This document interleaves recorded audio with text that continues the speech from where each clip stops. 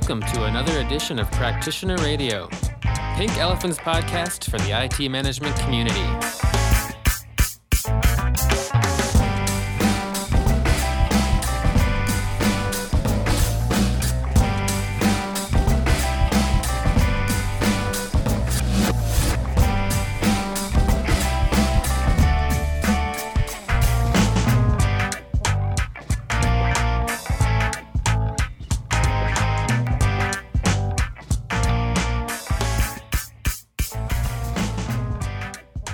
Good morning, good afternoon, good evening. All the ships at sea. My name is George Spalding, and this is Practitioner Radio number 71. And with me, as always, is my compadre in crime, Troy Dumoulin. Troy, say George. hello. And Hello. what's your title at Pink Elephant this week? Vice President of Research and Development still. Gosh, that's like several weeks you've had that. Way to go, man. I know. We got to It's get a you a new record. one. Hey, and he's I heard someone threaten about it today. yeah, it's true. And with us today is our special guest, J. Paul Reed. Say hi. Hello, how are you all? Did you have a good Thanksgiving? I did. I ate if you much do Thanksgiving. turkey. Well, remember, Troy is from Canada, Paul. Oh, right. So they So- do the is it like in October or something? Exactly. It's like pre-Thanksgiving or something? It's a well, actually, if you look at the harvest, it actually makes more sense than ours, but we won't go there. Canadians Yours always is make like a little more prequel to sense. Christmas. Yeah, right, exactly. Well, that's what we have. Okay, so the topic that we have chosen this time is Kanban and visual management. And this while may not seem revolutionary, when you actually try and apply it, it appears or feels revolutionary. So I'm going to let, first of all, our esteemed guest, first of all, do a quick intro, Paul, and then tell us about what Kanban is and where it falls. Yeah, sure. So Kanban comes from actually the Toyota production system, Kanban. They talk about Kanban cards, and so back in the Toyota production system, which if you follow DevOps and Lean, there's kind of threads of everybody likes to talk about Deming and Taiichi Ono and the Toyota production system. Kanban was a way to sort of signal on the production line that you needed a particular, another kind of bucket of bolts for something. They used it for signaling, sort of where they needed basically supplies, and also where they needed attention. They used to use this concept of cards, and of course back then there's a couple of famous pictures if you do a Google image search for Kanban that show the old kind of mechanical Kanban boards, and they were literally boards with numbers on them. And each number was part of a station. So the board would literally light up if there was a problem at the station. And so that's how they sort of use that to sort of understand their system and understand kind of the flow of their system. And that's really the point of Kanban, is to make work visible and to really focus on the flow of the work, as opposed to sort of trying to, kind of force the work into a certain pattern when it's sort of not natural. So where you see it being used in sort of DevOps and IT management and operations is, where it kind of came into the lexicon there is we are all familiar with Agile, right? And as Agile sort of took the industry by storm on the developer or the software development side, a lot of people tried to sort of apply Agile principles to operations or to IT service management. And the problem is that, because so much of operation work and IT work is interruptive, work comes in and you have to take care of it right then.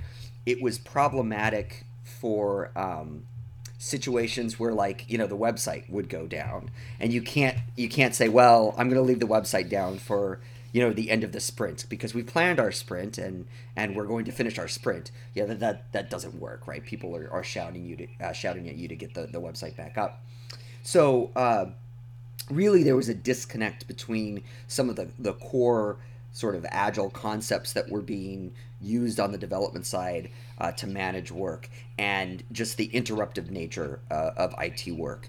And so people started looking at sort of other systems to kind of help with that, and Kanban was found as kind of a good fit for this sort of work that you might have, where it's some of it is interruptive, and also you want to be able to plan regular work as well. And so that's where people started investigating Kanban, and that's where it sort of became popularized kind of in the IT sphere. And then, of course, with DevOps becoming a big thing, because that whole idea is the value stream of development to operations. You see a lot of teams using Kanban boards to sort of manage pulling work into operations from development, and being able to kind of merge those streams together. Troy, would you like to talk a little bit about the one of the things that I've noticed is that, because when we talk or teach the concept of Kanban and Kanban boards and visual management in general, we tend to be thinking, and in many ways the way Paul was describing it was at a single location, right? The plant. So, and IT often is not at a single location. It's very distributed. So perhaps you could add to this conversation. Yeah, so the concept of Kanban board isn't really located necessarily in one place. It's more about how do you visualize the flow of a process, and the agents in that process or value stream can be anywhere. But there is very much kind of a front end, right? Stuff is coming in and it's moved along, and at some point it comes out the back end, whether that's a request coming in one side and an enhancement being, produced and promoted into production. It doesn't matter where individuals are, but what does matter is that people can visualize the work, where work is being held up, where bottlenecks are constraining the overall flow of the work, and building on your principle of making the invisible visible. That's the concept of Jidoka. That's big. One of the big issues that operations faces as well is this unplanned work challenge that you mentioned. And I teach this, and often I'll kind of walk them through a scenario and get them to kind of declare to me what their percentage of unplanned to planned work is. And when I talk them through a bunch of different scenarios, almost always they're up in the 80% unplanned work and 20% planned. Now, obviously that's a problem in itself, and a lot of that is because of the challenges that are upstream. But the reality is that they still want you to finish the planned work while this 80% is coming in, and everyone's just getting mad at operations because, hey, I know you get all this disruptive work, but you still have to make the deadlines happen. And so how do we get around that? Well, basically, we're going to have to visualize both types of work, planned and unplanned. Well, and it's interesting, too, when I've done that same exercise, and you've probably had this experience as well, people tend to underestimate their unplanned work. Totally. A lot of times you'll go and ask them that question, and they'll say, maybe 20 to 40%. And then you say, well, let's do a simple Kanban board, or do a little kind of analysis on the front end. And then you can actually show that it is, more like 60 to 80%. And that's always one of those things. This is the question everybody gets asked. Why didn't you get this done? Right? Whatever the task is. Like, you promise, and this was a major disconnect with developers. DevOps made this really apparent, because developers would finish their sprint and they would say, well, I did all my work, now I'm handing it off to you. Why didn't you get this deployed? Or why didn't you promised us in this sprint you would do this. And there wasn't any sense that, well, yeah, but the site went down, and then the network had a problem, and all of this sort of work coming in didn't get accounted for at all. So it was an attempt sort of to figure that out and address that. One of the phrases that one of the Kanban people that does a lot of work in the space, her name's Dominica DeGrandis, she says, she talks about honoring reality, which is a phrase that I really like, right? Kanban allows you to sort of honor reality, the reality of your work and the reality of your environment, where a lot of times when we do maybe sprint planning or other things, especially in an interruptive IT operations sense, we can't do that, right? Well, and one of the things that I tend to do when I talk about this with students and clients is I describe the Kanban as the only real place where everything is visible. because nothing, everyone's working in their own little, you can call it a silo, or you can call it a department, or you can call it a team, but basically they all work toward a specific effort, their effort, not the total effort, their effort. But there's no place without a Kanban where you see everything and how it affects everything else. Doesn't exist. Yeah. So honoring reality, I like that. And I have this basic logic tree I walk people through, and it's simply this. What is not understood or defined cannot be stabilized. What is not stabilized cannot be measured holistically, and what is not measured can't be improved. So whether you want to throw PDCA or DMAIC around that, the basic beginning is I have to understand it, see it, visualize it, comprehend the nature of it before I can actually do anything else.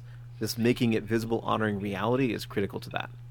And I really like, by the way, the when you get even a simple Kanban board, and a lot of teams start out really simply, and that's one of the things I actually really like about Kanban is it's not super prescriptive. I mean, it's got a few things that are important in that it suggests that you do, but in terms of like what a Kanban board should look like, I mean, you look at different organizations, different teams, what they're trying to model, the Kanban board is going to look different in all of those cases. So it's always actually fun to see a team's Kanban board because they're always slightly different. But if you are doing Kanban correctly and you're doing it well, this visualization becomes very obvious. Like you can see where the work is piling up, and a lot of times whether it's operations or QA or whatever it is, right? You can just look at the board and in 15 seconds see, there's a bottleneck right there. And that's also makes it a very kind of compelling practice because it makes a lot of this stuff not only obvious, but kind of intuitively obvious. So there's a couple other key parts, George, that make sense with the Kanban. So visualization is one, but there are two other principles I want to just throw on the table. One is it's proven that you're going to have a better flow, a more effective throughput if you complete one task before you start another. So Kanban forces you to complete what's work in progress before you pull into the system and say, I have another 5 plates to start spinning at the same time in parallel. So overall, completion and then take the next piece of work is proven to have a better throughput. And the other side of that is that the reality is when we have too much WIP, too much work in progress, of course we suffer the old task switching, context switching problem statement. And it's been demonstrated again through research that people can't multitask in reality. That's for machines to do, despite what my wife says about it. So once you get beyond 2 different primary value streams and you add a third now, because 2 you actually can balance between, as one is delayed, you can optimize. But hit the third and then go up from there, you're going to lose percentage-wise overall productivity.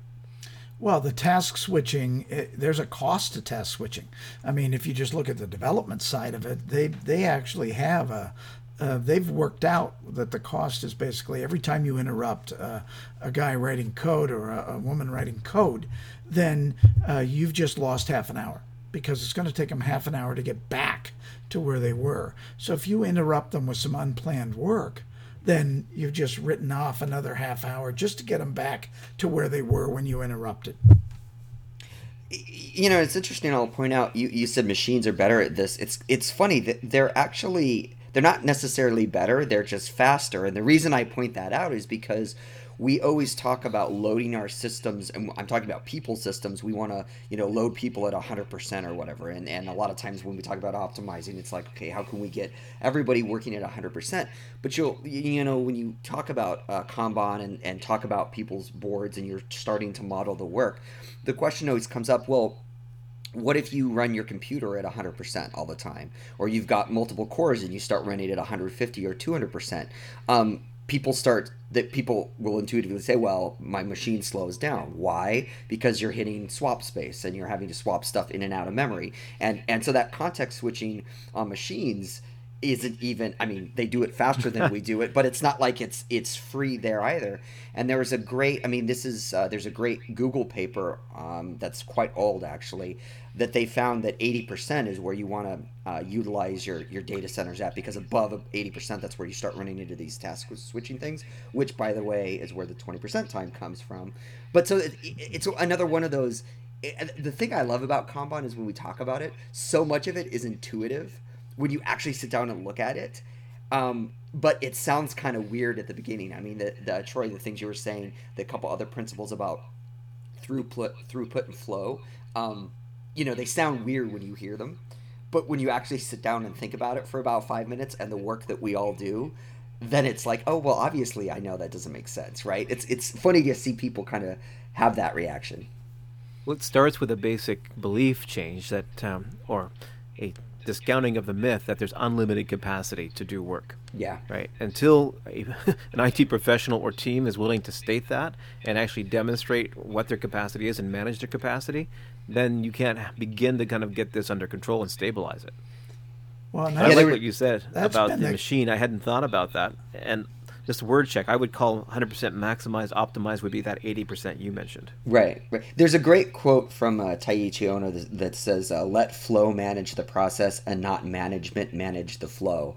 And that's really what Kanban is about, is again, that honoring reality, but optimizing for throughput and flow and smooth sort of transition of work from stage to stage, from the beginning of the value stream to sort of the end of the value stream. I like that. Let the flow manage it. I like that a lot. That's two, honoring reality and let the flow manage. I like that one. Okay, so now the question is, all right, now you've looked at it from your expertise perspective, but get back to my original conversation. What happens when all this is spread out? Everything you've described sounds good if I'm in the same physical location. I don't get how I work with this if it's spread out. So I have an example. Paul, do you want me to jump in there for a second, or do you want to? Sure. So I would say a couple of things are kind of interesting about Kanban. Kanban scales really well, and what I mean by that is you can actually scale it out when you look at a system, or you can scale it way down. So I've seen, in fact, I have a personal Kanban board, which is kind of interesting to talk about. I've seen people that actually have personal Kanban boards that on teams where they manage their own day-to-day work using a Kanban board, and that board is just theirs. I've also seen executive level portfolio Kanban boards that show different projects in different stages, and they manage their portfolio at that really high level that way.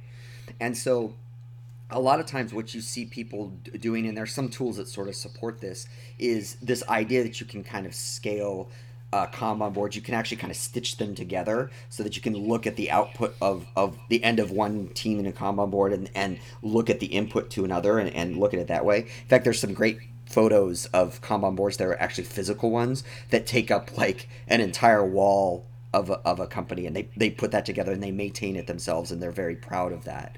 You were talking about different locations.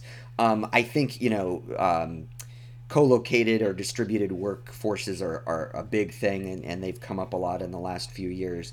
One of the ways that I think I see this is, especially, they call it actually Scrumban. When you have a Scrum meeting in the morning, people will go to the Kanban board, and whether they're in different locations or dialed in because they're dropping the kids off while they're on their way to work and the meeting's at 8. I've seen that, which is kind of funny. People will rally sort of around the Kanban board, and it's a way to visualize that work even though they're not in the same location. And it works actually surprisingly well. So I have two examples to this. So one to kind of echo on Paul. When I managed my last team, it was a product team, and we had individual Kanban boards for each employee of the team. And when I would do a one-on-one with them as their manager, they would then show me the Kanban board that they had. And they, of course, using their remote, so it's remote tools, and they did this in different ways. But the reality is, we'd have a conversation. I'd say, okay, Mary, we expected this to happen. Where are you with that? And she would put up the Kanban board, and I would literally see, okay, well, I thought you were working on that, but it's still in the to-be-done queue, right? And what I thought you were working on and was finished is actually still in work in progress. So it really helps that dialogue, even on a one-on-one basis.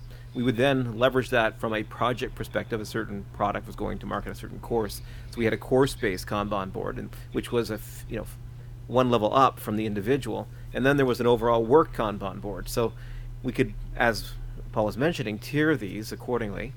Another example as well is I was speaking to speaker for our next conference, and he was discussing how he's using Agile and Kanban boards together to manage service request fulfillment. So as a product owner / process owner for request fulfillment, he's getting lots of voice of customer input for requests and enhancements.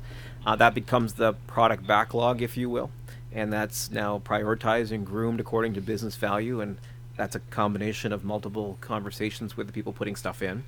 But then the team that is managing now that request looks at that product backlog and does sprint planning from the point of view of pulling into that next 2 to 4 weeks sprint iteration, which requests they're going to manage through that. And then, of course, there's a review and a retrospective.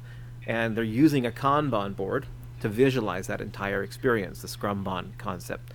So in this case, they're using the concept of both Scrum Agile and Kanban to do service management, in this case, request fulfillment. And I would point out, I work with a lot of teams where, there's other issues, so we're tackling kind of other things. But, engineers, especially operations engineers, will tell me, like, I keep having one-on-ones with my manager, and I can't explain what I did with my week. I like it seems like my time just goes, away. And we look at it, and that goes to what Troy was saying with the unplanned work. People often just kind of they kind of optimize that out of their day-to-day work, all of this other work that they're doing. And so what I suggest people do for a couple weeks is do a personal Kanban board, even if their team doesn't do it, even if nobody's heard of it, because it is such an intuitive system and it's so easy to get started with it. And there's a bunch of free tools that you can use online for it that actually look pretty slick. Trello is one of them. You can get a free Trello account.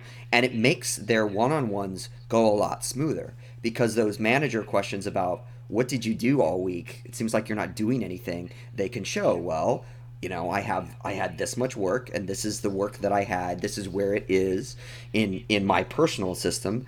And one of the interesting points that comes up is in Kanban boards, you see the concept of the expedite lane. And that's the lane where, the site is down. We have to deal with this right now. And you'll see people start accounting for their expedite tasks that their manager came by and said, Tuesday at 11 a.m. and then Wednesday at 2 p.m. said, hey, I really need you to do this right now. That all becomes visible, and it makes those one-on-one conversations a lot easier if you keep getting the question, well, what did you do with your week? I don't know what you're doing. Kanban makes that fairly obvious fairly quickly. So obviously Kanban is part of visual management, but one of the elements of Lean that I especially like that's very visual is the value stream map. Allowing me, once again, very intuitive, Paul, where you don't have to explain it. Once you get it up there in front of everybody, they just look at it and go, well, obviously we need to do this or this or this. So how does Kanban relate to that? Well, I think Kanban is a kind of a day-to-day practice you can use that you take the work and then you sort of use it as a tool to help you manage the work. Whereas if you are looking at like a value stream map, which I'm a big fan of too, and I think it's super important to do those, you're really kind of sitting in a room and then thinking about the process and looking at what it looks like and sort of going the other direction. What I would say there is a lot of the tools, a lot of the Kanban tools, if you sit down and do either a personal Kanban or team Kanban or however you end up doing it for 2 to 4 weeks, it usually doesn't actually take longer than that to get some good numbers. But they'll start to stabilize after 4 to 8 weeks. You'll get more stable numbers, but you'll get numbers around cycle time, lead time. You can start doing things like cumulative flow diagrams that will show you work in the system. So where that can sort of help with kind of a value stream is it starts to produce some numbers around. Just as a byproduct of using the Kanban board, some numbers around what is a cycle time for a particular task, what's the lead time, that sort of thing, which can be useful when in an actual kind of more formalized value stream mapping exercise. And I'm sure, Troy, you've probably done this with teams where you kind of take that data and mash it all up. I've done something similar to that. You can do that. You can do a rough mapping of the detailed value stream to a Kanban board. So imagine you have a fairly linear process. Stuff comes in one end, and out the other end is delivered out. But then there's some big grain stations along the way around plan, around design, requirements generation, build, test, move to production, and etc. You could then take that overall now kind of flow, though it's a much higher level than the actual value stream, which is even a higher level than the actual process. So there's tiers of detail, and have in each of those major stations kind of a inbox, a work in progress, and a completed, which then becomes the the basis for pull on the next step down line. So you can use a Kanban board for a larger context, but it is at a level of aggregation higher. It's not the exact map to the value stream, but can be built roughly based on it. They're really complementary, I think, and that's again what makes this so useful. One of the favorite things, there's actually a Kanban for DevOps game that you can play with teams. And it's kind of fun to watch teams, and especially managers and executives. I've played it with executives too, and it's fun to have them play that game because the game sort of prompts them to there's some traps in the game that sort of people fall into, and those aha moments. And the game is basically a Kanban board. Is the game board, and so you sort of have the stories. You've got a software as a service product. And so as you play the game, it's fun to watch people sort of have these aha moments about how all of this stuff sort of actually connects to the work they do. Yeah. George, can we go back to the planned unplanned for a moment? Sure. I had a question the other day. Someone asked me, can you use Scrum as a process for unplanned work? And this kind of then comes into the context of using a Kanban for unplanned work. So in general, Scrum as an agile method is really about planned work, and you can use an agile method in anything that you have intention to do.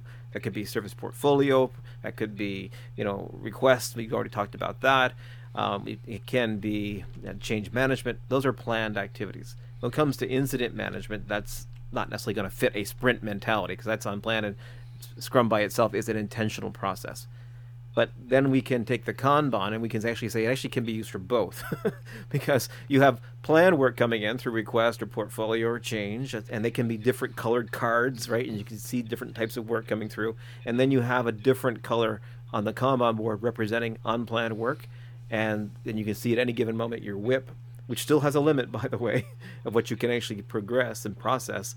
What percentage of that WIP is unplanned versus planned cards at any given moment, and at the done column, what piles are bigger. So you can use Kanban for both unplanned and planned, but when it comes to the Scrum conversation, that's more intentional. Well, this gets back to my conversation about the fact that the Kanban board is really the only place where everything is visible at once, both planned and unplanned work. In no other place that I know of within an IT shop is everything visible in one spot. If you're doing it right, everything is visible, and that's kind of exactly the point, is that you want to give voice to that work and have a place where people can see what's actually going on. And it's interesting. I was just going to mention. Well, what is doing it wrong? You said if they do it right. How do people do Kanban and do it wrong? So Kanban, that's a really good question. And I'd be curious, Troy probably has some stories on this too, but where I generally see people doing it wrong is in organizations that have blame and shame cultures or some cultural challenges. Visibility is scary. And the whole point of Kanban is to bring visibility to the work. So people will not put work on the Kanban board. If somebody comes by and says, hey, can you do a task? They'll just do it and not put it on the Kanban board. Or if certain people in certain positions in the organization ask them to do work, they'll kind of say, hey, can we kind of do it off the books, quote unquote. And what happens then is the numbers that you get out of the Kanban board and all of those conversations that you would want to have happen about limiting the work in progress and what expedite work or expedited kind of unplanned work, what that does to your system, all those things, all those opportunities for those conversations goes away. And so one of the big things that we see when I do Kanban training is at the executive level, when teams start doing Kanban boards, when execs see the cost of the context switching when they ask for unplanned work, that's a huge aha moment for them. But if that work gets hidden, then we it's not visible. We just don't see it, and we lose that opportunity. So that's where the main way that I see sort of Kanban being done wrong. Okay. Troy, do you have anything? Because we're getting near the end of our time, gentlemen, so it's time to start wrapping up. Yeah, I have one more example. Or yeah, go ahead. All right, so it's all about honoring the reality, and if it's work to put this information on a Kanban board, it has to have value. If it doesn't have value because we have an underlying economy that's not captured there, or management says, okay, it's on there, but I don't care what it says, then the entire Kanban board is for naught, because in reality, it's not accomplishing what it's supposed to be. One just really brief example. I was using this in the conversation with one of my staff members, and I come to her and I say, Linda, I need you to take these 3 new things on this week. And she says, well, Troy, based on our conversation yesterday, you said these were the priorities. Okay, so what am I going to put back into queue and to take on these 3 things that you just told me now have to be done also this week? Now, I could have gone 2 ways with this. If I had said, forget what I said yesterday, you have to do all 6, then the whole Kanban experience is not valuable. But as a leader, I had to acknowledge what I'd been teaching her, and I had to share with her what I believe were the priorities, and she was given the ability and the authority to put those 3 back into queue. And if I had not taken that approach, then the whole Kanban would have been for naught. Okay. Paul, your final words. I would say if you're interested in Kanban, there's a great book called Personal Kanban. It's a relatively quick read. It gives you the fundamentals. It kind of walks you through setting up a board. And I would point out, Kanban is not just for IT operations. I have a media bond because there's so many good shows on Netflix and HBO. I actually manage what TV shows and what series I'm watching with a Kanban board. I have a book bond, so both professional and personal reading. I have a Kanban board for that. I've seen parents actually use Kanban boards with kids to get them to do their chores. Paul, this is getting strange now. I know, but so what's so what's fun with when you have a kid Kanban board, they make a physical one, so they'll put it on the refrigerator with like magnets and stuff, and they'll like track their chores for the week, and they'll reset the chores at the beginning of the week, and so they can just ask the kids, are your chores done? And look at the Kanban board. It's kind of amazing. And then the last example I'll give you, and this was Dominica tells this story. She actually used a Kanban board to remodel her kitchen with her husband. So they had a whole Kanban board that managed the process of which parts of the kitchen they were focused on, and it included things like going to the store and finding the right tile and deciding on tile and then getting the tile actually set and all of that stuff. So it's not just for IT operations. It's actually it may sound a little cultish, but I actually find it useful. So I because there's so many good shows on Netflix these days, I often forget. So I can go look at my media bond board when I want to watch something new. That's automated. It's called a wish list. Yes. Okay, guys. Exactly. So we're way over time. Thank you very much, Paul. You have been wonderful in spite of the last weird part. And you're obviously incredibly smart. Troy, thank you as usual. This is George Spalding signing off for Practitioner Radio, Pink Elephant number 71. Bye for now.